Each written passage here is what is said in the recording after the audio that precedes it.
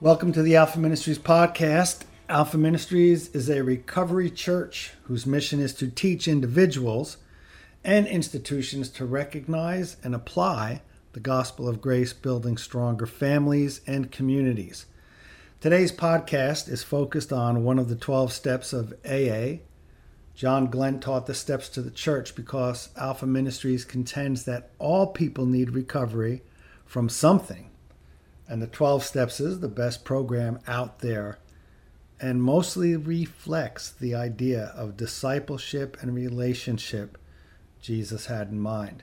Enjoy and glean from the messages. When we come to the 10th step, we're really going to have to emphasize a concept that I've shared with you over and over again in previous steps, and that is the 12 steps are really one big step. I mean by that the 12 steps all go together. It's probably the most difficult thing to understand. Whether you're trying to teach folks the 12 steps or you're trying to walk them out yourself or live them out yourself, probably the most difficult concept, and yet probably the most important concept, is that they all fit together. They all go together. It's a package deal. It's not just one step here and one step there. Now, admittedly, when you break them down like we have in our series, as we've studied the 12 steps, we obviously start step 1, week 1, step 2, week 2, etc. That methodology can be useful in helping us to understand it, but if we're not careful, we'll compartmentalize the steps. And by that I mean we say, oh, well, we just got step 1 here, or we'll focus in on step 4. A lot of people are afraid of step 4 because that's the first time you begin to take a personal inventory. You begin to look at yourself. And so they say, well, I can deal with the first 3 steps, but step 4 is hard for me. Or we might talk about step 5. There was a big roar in the religious world over step 5 back in the Oxford groups at the beginning of AA because it looked so similar, step 5 looked so similar to the liturgical church's confessionals that they had a big religious row about that, saying these folks no one can hear your confession in step 5 besides a clergy member, a priest, or someone of that nature, and so they had a big argument back there. But again, the whole attention was on step 5. So we have a tendency to compartmentalize these steps. And it's useful when it comes to understanding the concepts that each step deals with. And it's useful in trying to memorize or help us to understand. But in doing that, we run a risk of missing the big picture. It's kind of like we run a risk of not seeing the forest for the trees. Okay, you know, when you're out in the woods and you're surrounded by the trees, you can't really appreciate the full panoramic view of the forest. You don't really understand everything that's involved. What I want us to do in step 10, and what step 10 actually does, is back you up and give you this panoramic view of everything you've studied so far, everything you've looked at. And it encompasses and incorporates all the previous steps, all 9 steps.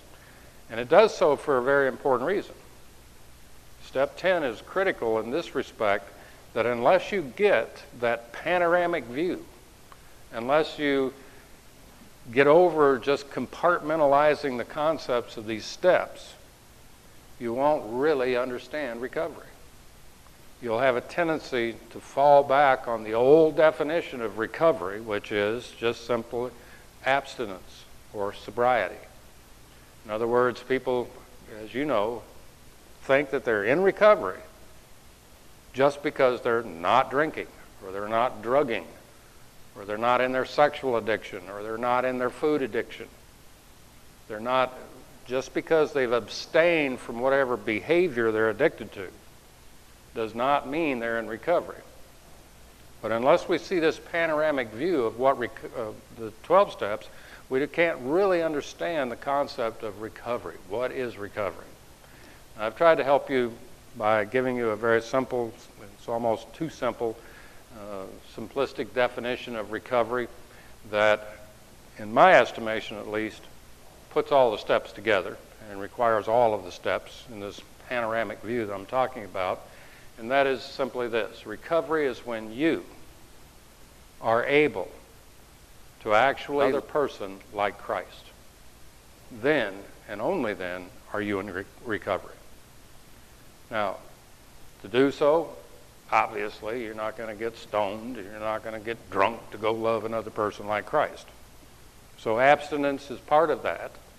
But you see, the recovery I'm talking about, and the way I define recovery, is much, much broader than just simply being sober. You can be sober and not love anybody. You can be a, quote, dry drunk.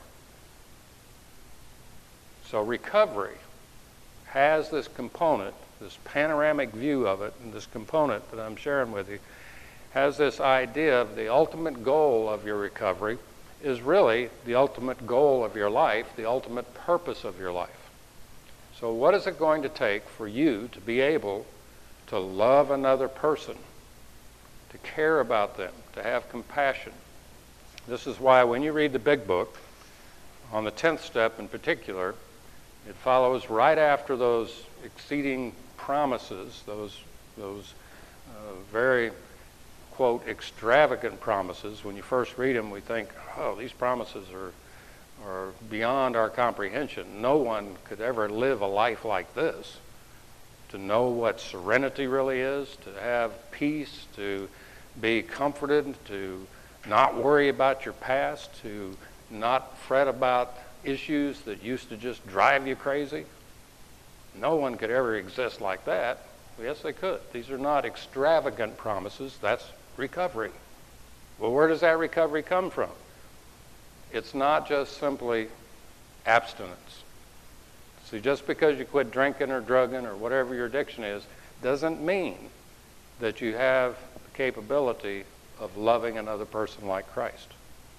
And even in those promises, they begin to hint, in the Big Book, they begin to hint at what recovery is by telling us that selfishness and self-centeredness, the one thing that they identify as the root of all our problems, has been dealt with.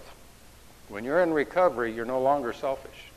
When you're in recovery, you're not all self-centered and just worried about me, myself, mine. You have an attitude of tolerance and compassion towards others. You not only are aware of them, but you seek to minister to them continuously. So as we turned that corner in step 8 and we began to concern ourselves with our relationships with others, remember what we did? We made another list.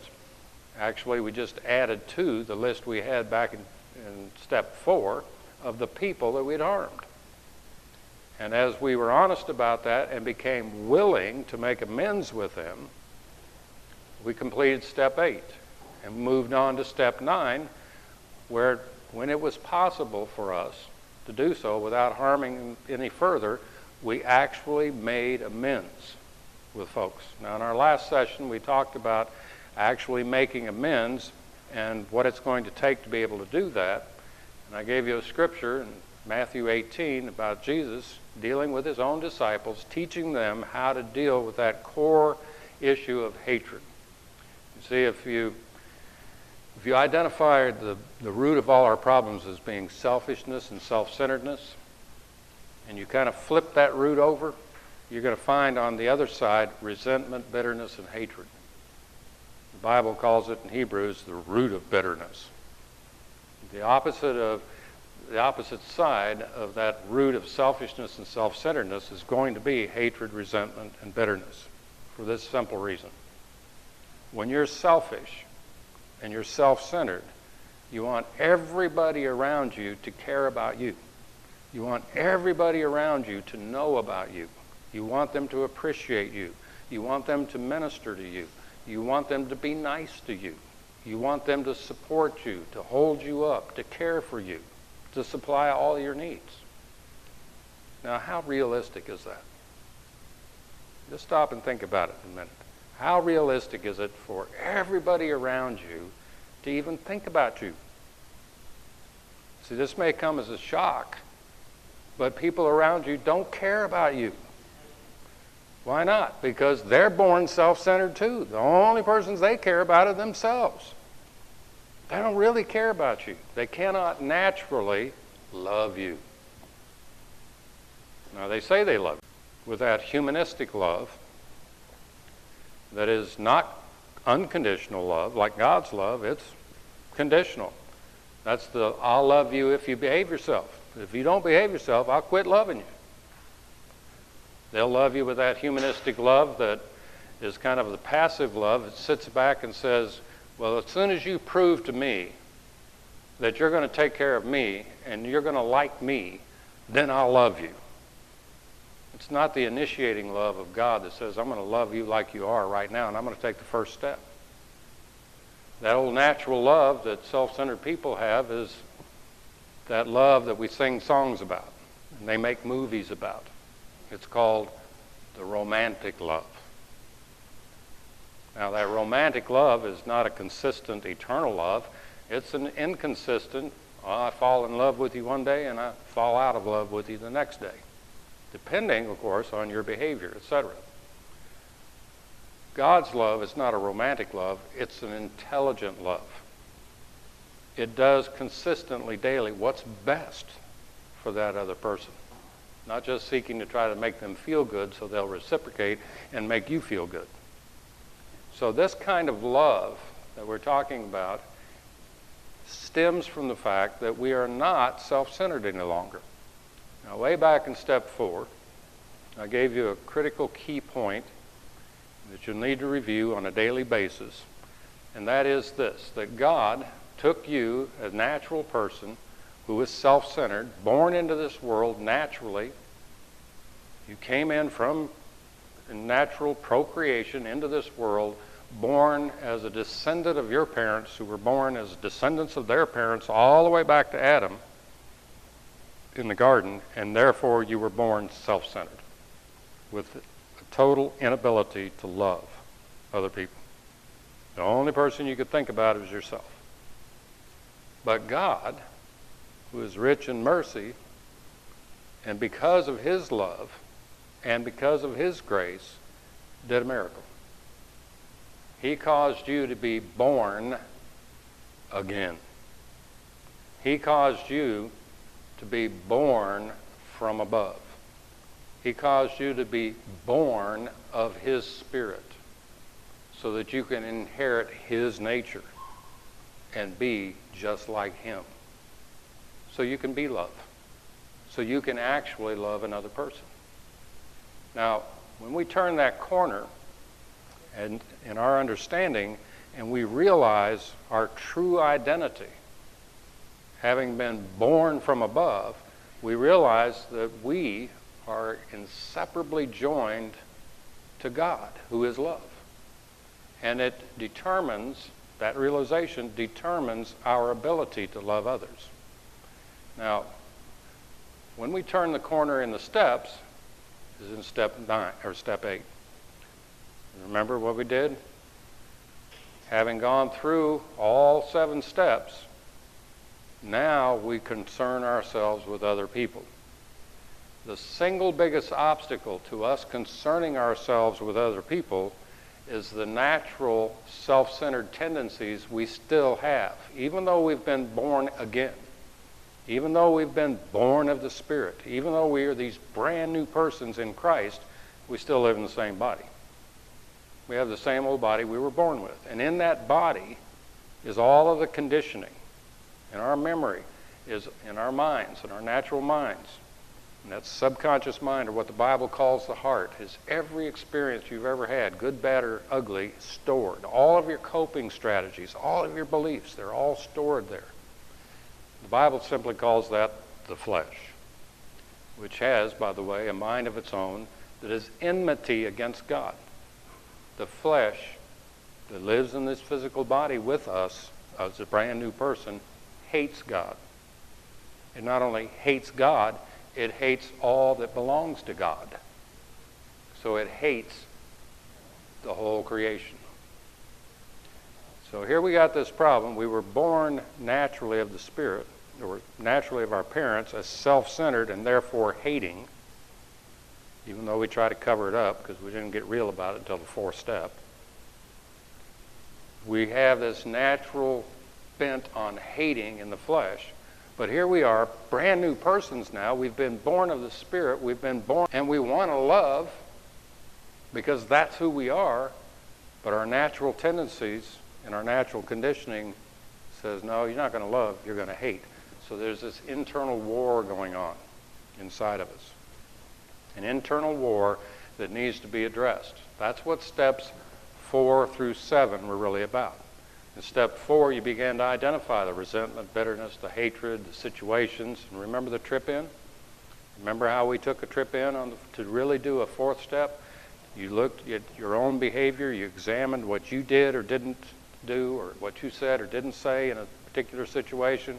Then you looked at your emotions, and you got honest about that hatred that was motivating you in the flesh. Then you looked at your belief systems, your thoughts, your thinking underlying those emotions, and you came up with the false assumptions that you were basing your worth as a person on. I'll be worthy if. And you were freely, when you do that trip in, you're honest with God about the root of the problem, which is that unbelief about who you are as a worthy, loving person. At that point, in step 4, you've really identified your shortcomings, your character defects, your wrongs, all the sins of the flesh. And at that point, you go on to step 5 and say, okay, God, this is reality. This is my flesh. Now, I know it's not me.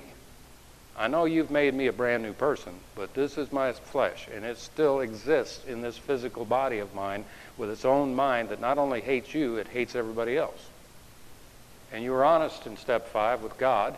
You confessed to him, you agreed with him, you spoke the same thing, that's what confess means, with him about your flesh. Step 6, you were willing. You were entirely willing to have God remove it. You see, when you dance around in step 4 and you cover up those character defects, especially the hatred, especially the self-centeredness of your wrongs, and you cover it up like kitty litter, then you don't have to really confess it. You're not really entirely ready to have God remove it.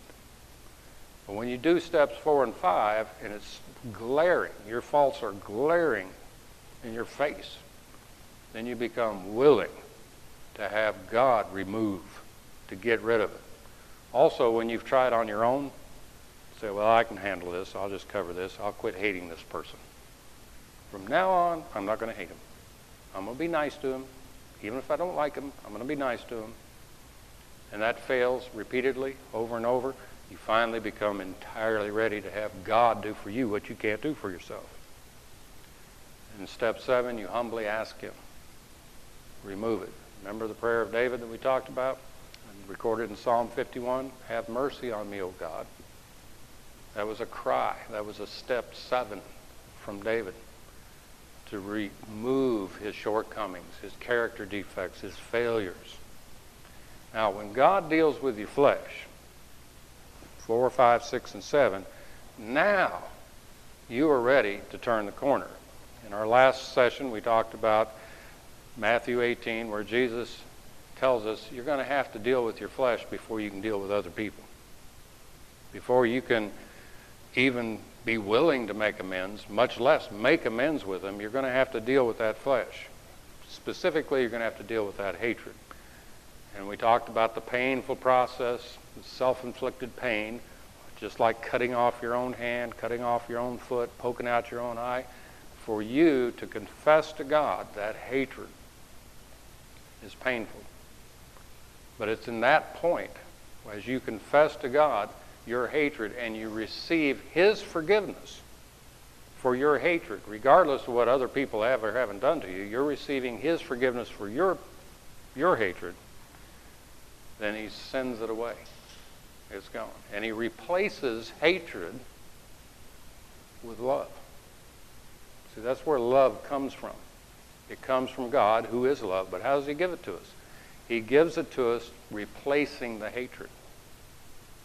This is why we become willing to forgive others. Why? Because we have received forgiveness from God. You see, you can't really, as I shared with you in the example of Earl in our last session, you can't really forgive someone unless you are forgiven. You can't give what you don't have. So when you're forgiven for that hatred of the flesh, then you're really ready to make amends with those people that you've harmed. Now, the big book talks a lot about various scenarios as you do that. I'm not going to get into all that except this one. I want to mention one thing about it. If you ever go to make amends with someone, having not forgiven them, if you try to go make amends with someone who's hurt you or someone you have hurt, and you've got this bad relationship between you, without seeking forgiveness for hating them, it'll blow up in your face. I'm going to warn you ahead of time. You're better off not trying to make amends. Because if you go to them seeking their forgiveness, seeking their response to you, you've missed the whole boat. You've missed it altogether. That's not the point of step 9. Step 9 is you go to them to give forgiveness. Now, in order to do that, you've got to have received it from God. If you go to them with that in mind, having cut off your own hand, poked out your own eye, cut off your own foot, you've dealt with your hatred issues, you go to them empowered by the Spirit, you go to them directed by God, then their response to you is of no consequence whatsoever. Because this issue is not between you and them, really. Ultimately, it's an issue between you and God. Now, when you've accomplished that, as the big book said, if we are painstaking about this process I just described, when you accomplish that, then the promises can be fully experienced. Then you will understand what it means when you say that you're experiencing recovery. It doesn't have anything to do, really, with abstinence. It's a minor issue. It has everything to do with relationships. Your relationship first between you and God, your relationship toward yourself, and finally your relationship to others. Now, when you enter into recovery, you've got step 10. Well, what are we going to do with step 10 then? Now we're entering into recovery. Well, if you read step 10, their suggestion on the 10th step is just simply that you continue. I would underline that first word of the step. Continue. Continue what? Continue everything we've just been talking about. Now, I know it's taken us 15 or 20 minutes to kind of review these steps, especially the vital steps of steps 4 through 7. But you're going to continue in those on a daily basis. That means you're not going to take 7 weeks to continue in them, studying the steps every week and say, okay, this week I've done step 1, next week I've done step 2. You're not going to continue in 7 days doing 1 step per day. You're going to back up and you're going to get that panoramic view of recovery. And you're going to do all 7 steps daily. It's going to become a new life, a new lifestyle. You're doing all 7 steps daily, and your big question every day, all right, God, who do you want me to serve today? Who do you want me to love like you today? That's your big question every day. That's the 10th step question. Now, you're going to continue to take this inventory of yourself. You're going to continue to answer all of your own personal needs and all the conflicts that you have every day, you're going to continue to apply the gospel to your needs on a daily basis and turn the corner asking God, who can I serve today? I highly recommend, even though I don't do it in this session here, I'm not taking the time to actually read the big book on each one of these steps, but you read the big book and their discussion of step 10. It is phenomenal. They did an excellent job there describing what recovery looks like. What recovery really looks like is on a daily basis, you're doing all 9 steps. On a daily basis, you're affirming your relationship to God, you're settling your relationship to yourself, and you're concerning yourself with the relationship that you have to others. Every day. It becomes, therefore, on a daily basis that you're doing those 9 steps, it becomes a lifestyle. So step 10 really is a lifestyle. You continue to take that moral inventory, you continue to inventory your own life, and you promptly admit when you're wrong. Now, we like to twist that around a little bit, being naturally a little defensive and a little self-centered. We like to say, all right, I'm going to do this moral inventory, and if I find anything bad here, I'm going to tell God about it. Listen, if you do a real moral inventory, if you do a real trip in, there's never going to be a time that you don't find some false assumption in your flesh. There's never going to be a time you don't see some character defect in your flesh.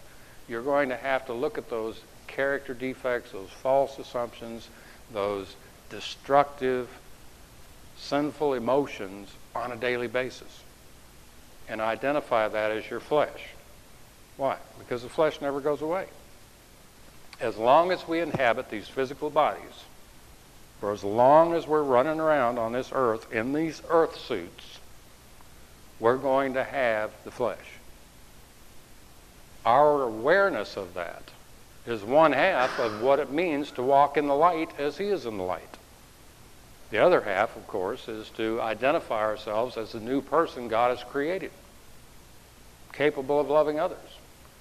So every day you're going to see not only that you are this brand new person in Christ, but you're also going to see that you still live in an earth suit with the flesh. And so in the 10th step, they emphasize that trip in again. You're going to be doing that trip in daily. You're going to be examining yourself over and over again, and you're going to see the flesh and the character defects of the flesh. You're going to identify them clearly. They're not going to freak you out and say, oh my God, there's hatred again. Expect it. Don't be worried about it. Expect it. As a matter of fact, I give this little rule of thumb for people to operate under. When you get mad, you can try this later on tonight or tomorrow, whenever you're going to get mad, and you're going to get mad. Somebody's going to do something to irritate you. Or somebody's going to not do something they should have that irritates you. Somehow you're going to get mad. As soon as you get mad, as soon as you feel that anger build up, you've got about a 30-second window of opportunity. 30 seconds later, that anger is going to turn to hatred and be rationalized, justified, and stuffed down in that subconscious mind, what the Bible calls the heart. And the flesh is off to the races. See, try this little exercise. How many of you have ever been hurt by someone said something bad about you, or they did something against you, or they let you down in some way? And instantly, you got angry. 30 seconds later, it turned to hatred. But what do we do at that point? What's natural for us? The natural thing for us to do to deal with that. They made me mad. And so the natural thing for me to do is to justify myself, prove to myself and to others, anybody who would listen to me, and especially to God, that it's not my fault, that I wasn't wrong, that I didn't do anything wrong, that I'm an innocent victim here, and I'm off to the races, justifying myself when God's already done everything necessary to justify me. But I don't believe that. That's not good enough. I got to justify myself. And in order to justify myself, I have to criticize the person that made me mad. I have to run around saying, you wouldn't believe what he did. You wouldn't believe how she acted. And I got to make a big deal out of it to other people. You see, that's what our natural response is. Now that's going to happen to you tomorrow. Somebody's going to do something tomorrow. Somebody's going to do something to really irritate you. And immediately, you're going to need to do that trip in. Immediately, you're going to have to get honest with God about it. See, I quit playing this game a long time ago about, well, God, I'm just angry here and I'm suffering. No, I get honest with God about it. I hate that person. That is my flesh. Wants to murder that person. I want to choke that person in my flesh. When I get real about that, doing a trip in, I can get honest with God about it. He's the one that can do something about it. He can forgive me for hating that person in the first place, send those sinful emotions away, replace that hatred with love so that I can be willing to make amends with them and then direct me and empower me by His Spirit to actually make direct amends. You see, it doesn't have to take weeks and months. It's instantaneous. So on a daily basis, we're going through this process every day. On a daily basis, we're continuing to take a moral inventory, and we are promptly admitting when we are wrong. Not if we're wrong, when we are wrong. Because every day you're going to have the flesh that's going to bow up on you. You're going to have the flesh that's going to seek its own benefit at the cost of others. You're going to have the flesh that you're going to have to fight with. That flesh is your worst enemy. Not Satan, the accuser of the brethren. He's bad enough. It's not this funky world system we live in. It's going to hell in a handbasket. It's your own flesh. Why? Because it lives in this same body with you. So daily, we're going to deal with that flesh. That's what the 10th step's all about. We're going to deal with that flesh on a daily basis. That means we're going to learn to do a trip in a matter of minutes. Not agonizing over it all day long or for week on week, but in a matter of minutes, we're going to be able to identify the nasty characteristics of that fleshly response we had, and to agree with God about it, and to receive His forgiveness and have that cleansing, so that we can go on and fulfill our purpose in loving others. Because that's really why we're here. So really the emphasis I want you to see, the panoramic view here I want you to see of recovery, is by the time you get to step 10, you have some extravagant promises.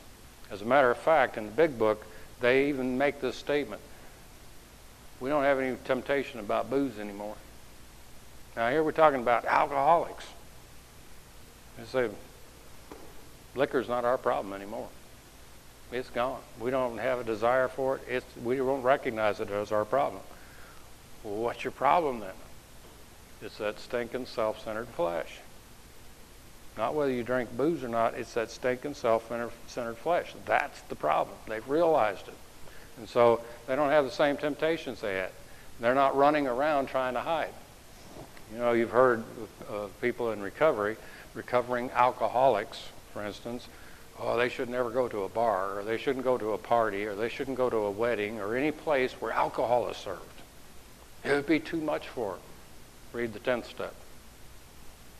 We have absolute liberty because alcohol has lost its power over us. We're not running from temptation. We're not trying to hide. Alcohol has lost its power. Well, how did it lose its power? Because the root of alcoholism, the root of the addiction, that self-centered flesh, is being dealt with. So the alcohol is no longer a problem. Now, when you get to the 10th step, these extravagant promises become real. So it's important that we're able to back up now and see how the application of all 9 of these steps lived out on a daily basis produces a new lifestyle in us, a completely different lifestyle than we had before. Regardless of the substance that's abused, it doesn't matter whether it's alcohol or drugs or food or sex, or any other issue, regardless of whatever's been abused, whatever we were addicted to, that's no longer the issue. What's foremost in our mind, day in and day out, is dealing with our flesh. Specifically, having God deal with our sin problem on a daily basis. Now, in the 10th in the Big Book, they talk about the fact that there's no cure for alcoholism. You're not cured in the sense, oh, good, I got to the 10th step, let's go have a beer. Okay, that's not what they're talking about when they say alcohol is no longer a problem. What they're talking about when they say alcohol is no longer a problem is that you have a daily reprieve from the self-centeredness that produced the addiction in the first place. That's what you have in recovery. A daily, day by day, minute by minute, one day at a time, reprieve from the addiction. What guarantees that is not the fact that you have somehow arrived. What guarantees it is your understanding of the process, which includes those first 9 steps. Your understanding of how that becomes an integral part of your daily life is what gives you that reprieve from the addiction. Now, the way to put it simplistically, as I said before, I'm oversimplifying here, but really the daily reprieve comes from your ability to love other people like Christ. That's what the daily reprieve comes from. From your ability to live out on a daily basis in practical, everyday life, the life of Christ in relating to other people. That's really what recovery is. Now, I know I'm running a risk here, so I want to put a little disclaimer in at this point.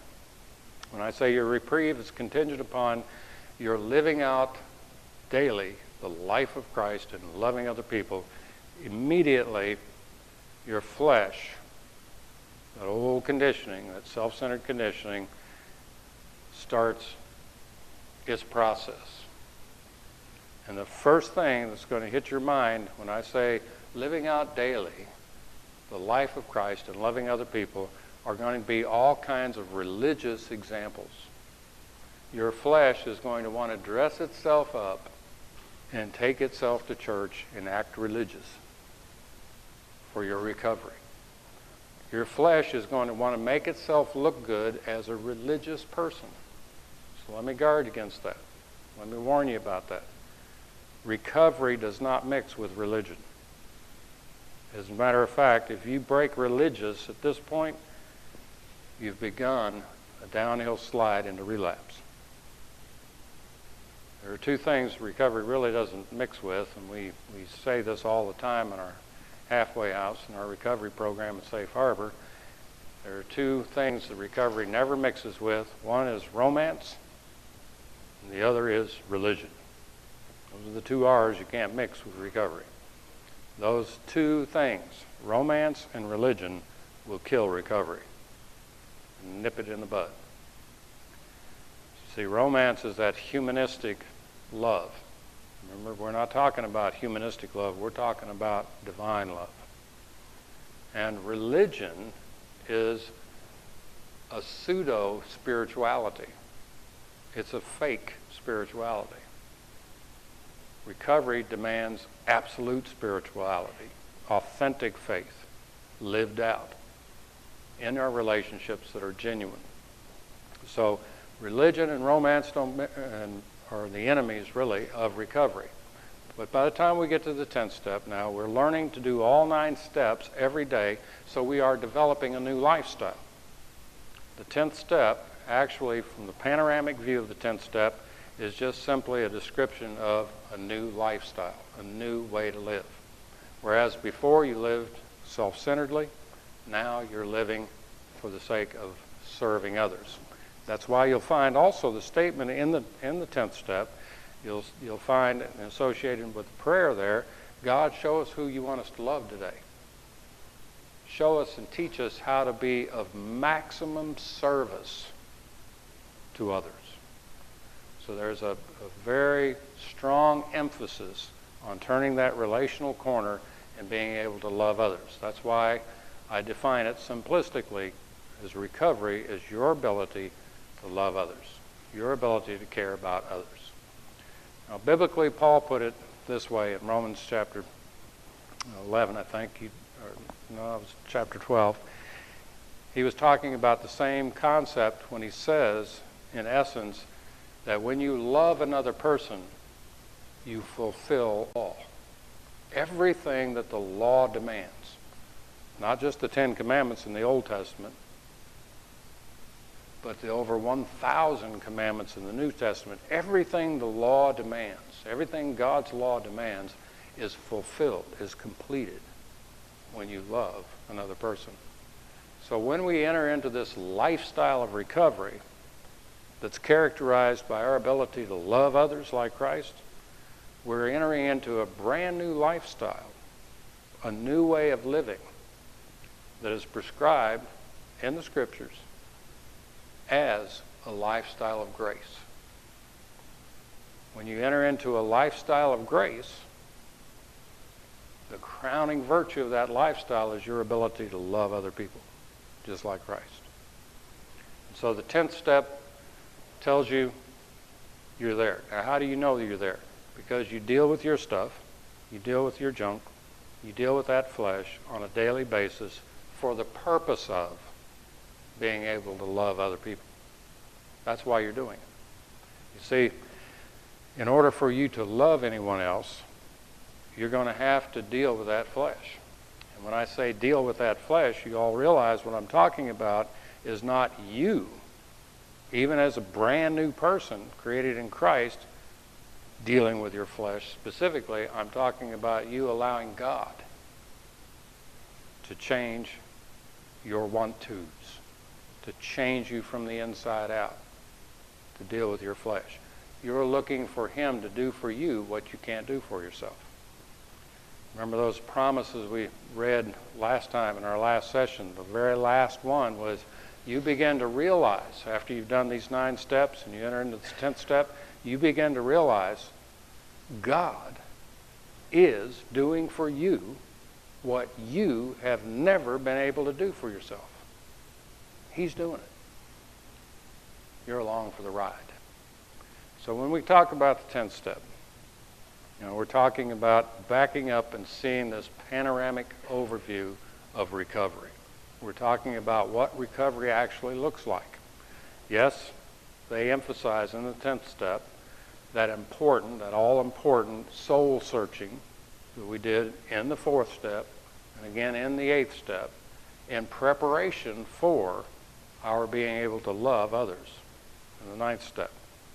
All of that happens in the 10th step on a daily basis. So we're going to continue in recovery to walk in recovery on a daily basis. That's really all the 10th step is about. It's living out the first 9 steps every day.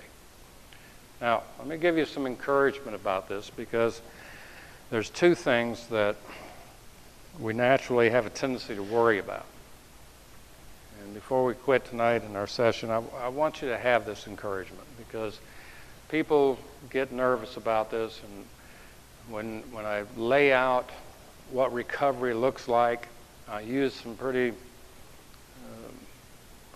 important terms, but nonetheless they can be easily misunderstood, biblical terms, etc. And as I warned you a moment ago, you can get religious about this in your thinking. So I want to encourage you along this line. When you've been painstaking, as the big book says, about the first 9 steps, God is already working in you, and you know it. You can sense that. Ultimately, actually, when you look at all of the steps, God's involved with each step. He's named in several steps, actually named in steps, but He's always involved and has been involved in those steps all along. So this whole process, beginning with step 1, right on through step 9, God's been doing. That's why you're where you're at, because God's been doing for you, as the big book says, what you couldn't do for yourself. He did not wait for you to take this course to begin doing that. He has been doing that all along. And will continue to do that. Doing for you what you can't do for yourself. Why? Because He is love. See, He's not withholding His love and waiting for you to get it together in the 12 steps. The only reason you're getting anything together in the 12 steps is because He's loving you. He's already at work in you. His Spirit, we're going to emphasize in the next step, in the 11th step, His Spirit has already implemented, initiated a plan, His plan, working it out in your life. He's already at work. Okay, do not get the idea that God is up there somewhere removed, waiting on me to be in a certain position or think a certain thought or feel a certain feeling or behave in a certain way, and then He'll help me recover. Okay, get that out of your mind. That's looking at it totally backwards. The reason that you are this far along in your recovery, the reason that you are even understanding what you understand now about recovery, is precisely because God has been working it in you. He is the one that's in charge of it. Now, because it's His plan, we are assured biblically, and here's your comfort, in Philippians, He which began a good work in you, i.e. recovery, will perform it unto the day. In other words, He's going to continue to work in you. Now, I know, you're like me, you might say, okay, well, God is working in me. Okay, maybe I'll buy that concept a little bit. God's working in me. But He's late. He hasn't been working quick enough. And He needs to be doing this other stuff. See, we have a natural tendency, because we've always seen ourselves as the center of the universe, and we were born with this self-centered nature that wanted to be like the Most High. We've got this habit in our thinking of evaluating how God is doing it and judging whether or not He's doing it well enough to suit us. And always, always, always, He'll be late, and according to our plan and our own judgment, He will not be doing the things we think He should. Okay? So we've got this negative mindset about God working in us in the first place. What I'm telling you. And I'm warning you against that. Because here's your assurance. Your assurance is God is right now working in you, has been working in you, and will continue to work in you. It's not a matter of you cajoling Him, begging Him, pleading with Him to get Him to do something for you. He's already doing it. The only problem is we don't see that. Why? Because we got this natural idea of what it would look like if God were working in us, and we've got these natural plans we've developed on how He should work according to our schedule. God doesn't work that way. You see, God is working in you according to His timetable, according to His plan, according to His purposes, according to His power, for His glory, not yours. He is continuing to work in you. But you can rest in that. You can rest assured that God will continue to work in you. Why? Because He is love. So He's working in you, recovering you, even as we're talking now. Oh, I know there's going to be all kinds of questions that you have in your mind. Well, where was God when He did this and that? And there's all kinds of vagueness when I say God is working in you. So I don't see God working. I know you don't see Him working in you. The assurance I'm giving you is that He is. He is working. He has promised to do that and will continue to work in you. So the revelation that you've had up to this point about your recovery and how you are recovering in your life is a direct result of His working in you. And He's not going to stop here. He's going to continue on a daily basis. Now, there are many obstacles we have to believing that. We're going to address that in the next step, step 11, where we seek more intimate understanding and knowledge of how God is working in us through His Spirit. Step 10 just says you've entered into the realm of the Spirit. You've completed all the little components in the first 9 steps. You've understood them and all those little components, and now in step 10 you're putting them all together, stepping back, looking at the panoramic view of this is recovery. This is what it is. The emphasis, of course, in step 10 is negative, because the most glaring thing we have to deal with daily is our own flesh.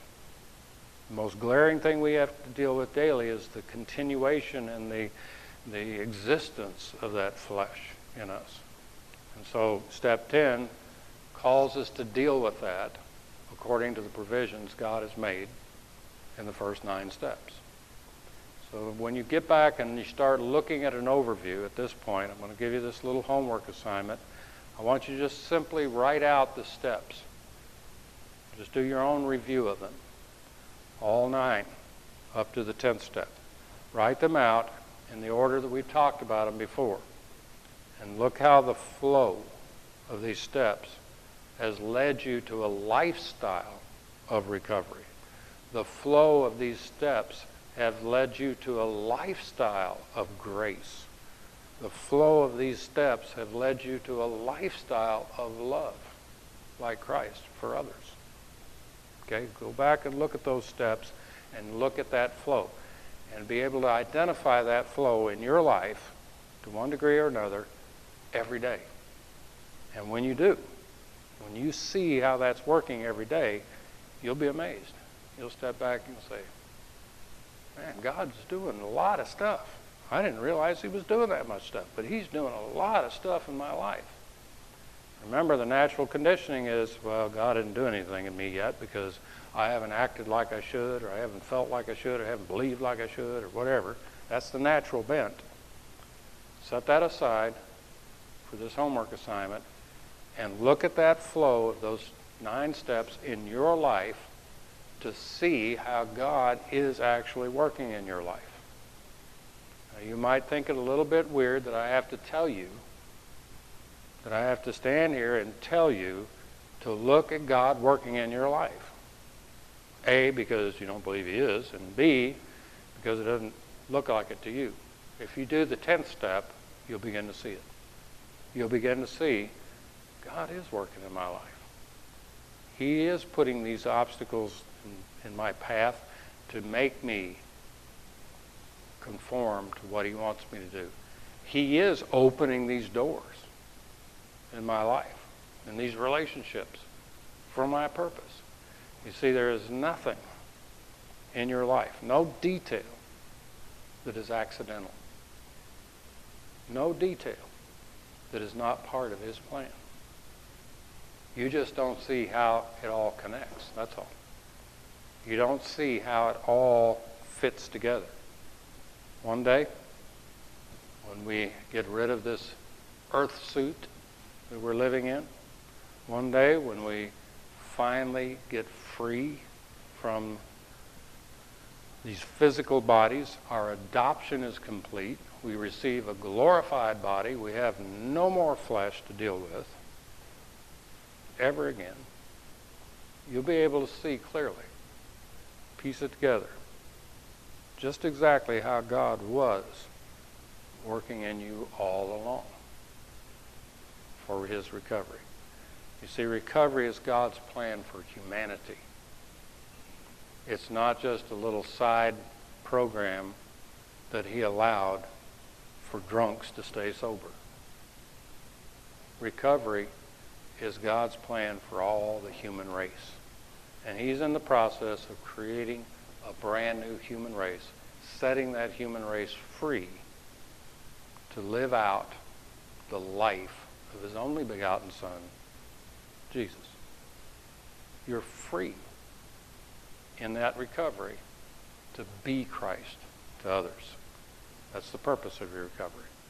The 10th step gives you a chance to step back and just envision yourself being on a high mountain and being able to look out over your life and see how those first 9 of the 12 steps have led you to this point, to give you a vision, a personal vision of your own recovery.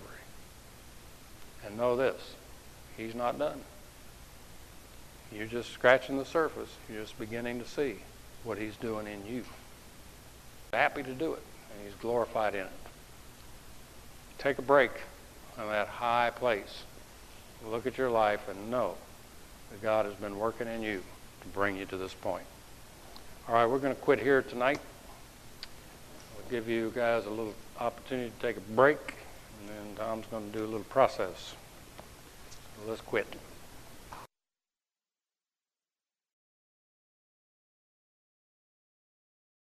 Thank you again for listening. If you want more access to Alpha Ministries teaching, you can like us on Facebook, subscribe to our YouTube channel, and visit our website.